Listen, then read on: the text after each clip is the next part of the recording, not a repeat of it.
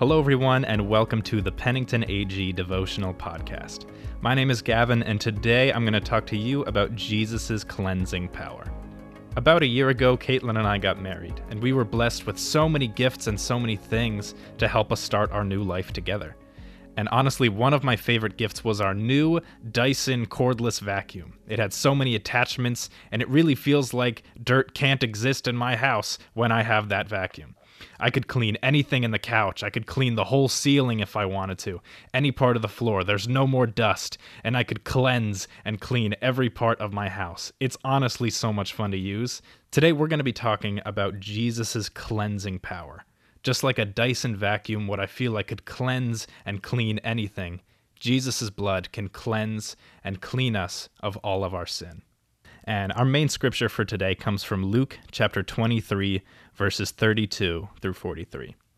This scripture is from when Jesus died on the cross. I'll read it out to you. 2 others, both criminals, were led out to be executed with him. They came to a place called the Skull. They nailed him to the cross. And the criminals were also crucified, one on his right and one on his left. Jesus said, "Father, forgive them, for they don't know what they are doing." And the soldiers gambled for his clothes by throwing dice. The crowd watched, and the leaders scoffed. "He saved others," they said. "Let him save himself if he really is God's Messiah, the chosen one." The soldiers mocked him too by offering him a drink of sour wine. They called out to him, "If you are the king of the Jews, save yourself." A sign was fastened above him with these words, saying, "This is the King of the Jews." One of the criminals hanging beside him scoffed, "So you're the Messiah, are you? Prove it by saving yourself, and us too while you're at it."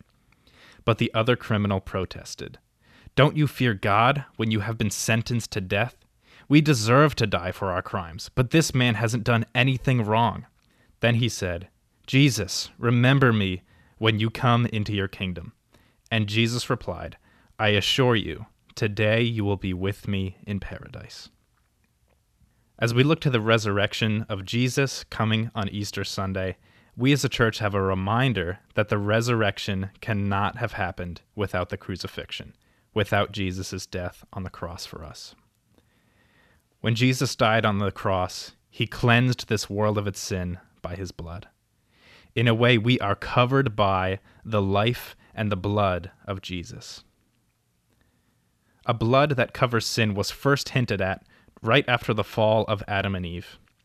After their sin, after the first sin, Adam and Eve realized that they were naked, and they felt shame because of their disobedience. But in God's love and in his grace, he spilled the blood of the animals to cover their sin. He sacrificed animals that were with them in the garden to make clothes to cover their nakedness and to cover their sin and their shame. I find it so beautiful that this gospel idea is woven throughout the whole Bible, even moments after the fall, moments after the very first sin. For us today, it's so easy to think of blood as dirty or something out of a rated R movie. But in the Old and New Testament, blood was a symbol of life. If a living thing had blood in its veins, that means that it had life. Through the cross, we were covered and cleansed with the blood of life. Jesus was given to us because of God's love for his creation. He bled in our place, and his blood was spilled out so that we could live with him, and so that we could have a restored relationship with him. His blood was spilled so that we could have freedom from sin, so that we don't have to live with the dirt and with the weight of our sin on us. His blood was spilled and it washed us clean. We could see in John chapter 8 when Jesus says to the woman caught in adultery, he says to her, "Neither do I condemn you. Now go and sin no more." Jesus shows her grace in this moment. His grace is poured out on us through his blood on the cross, but he requires more from us. He says, "Now go and sin no more," or leave your life of sin. He didn't just die, and his blood wasn't just spilled so that we could have freedom to sin, but it is freedom from sin.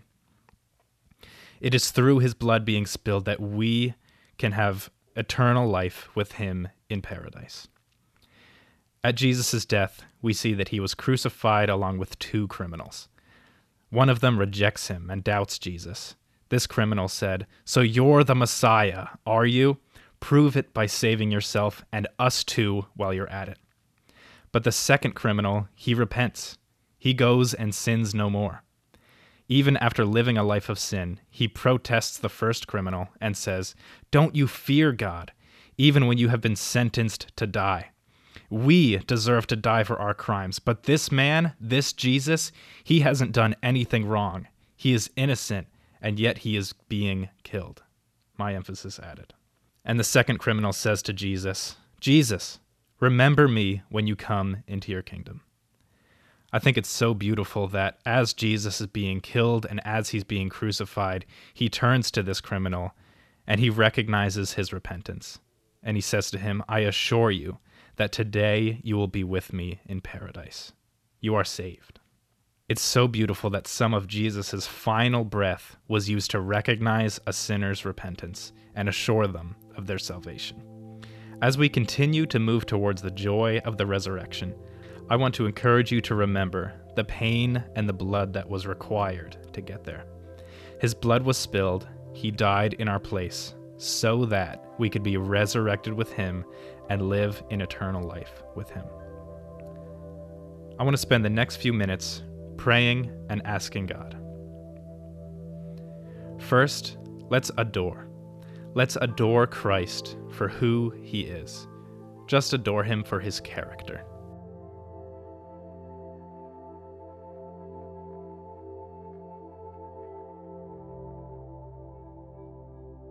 Next, confess.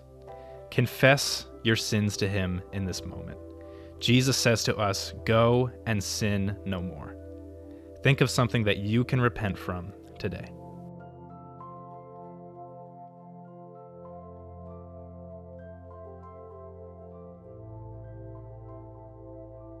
Next, let's thank him. Let's thank him for the ultimate sacrifice that he made. And let's thank him that we are resurrected with him.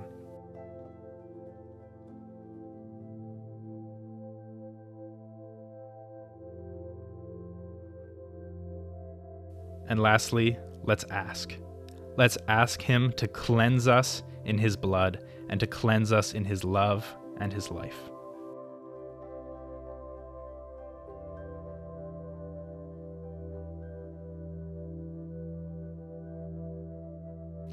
Let's close out in prayer together.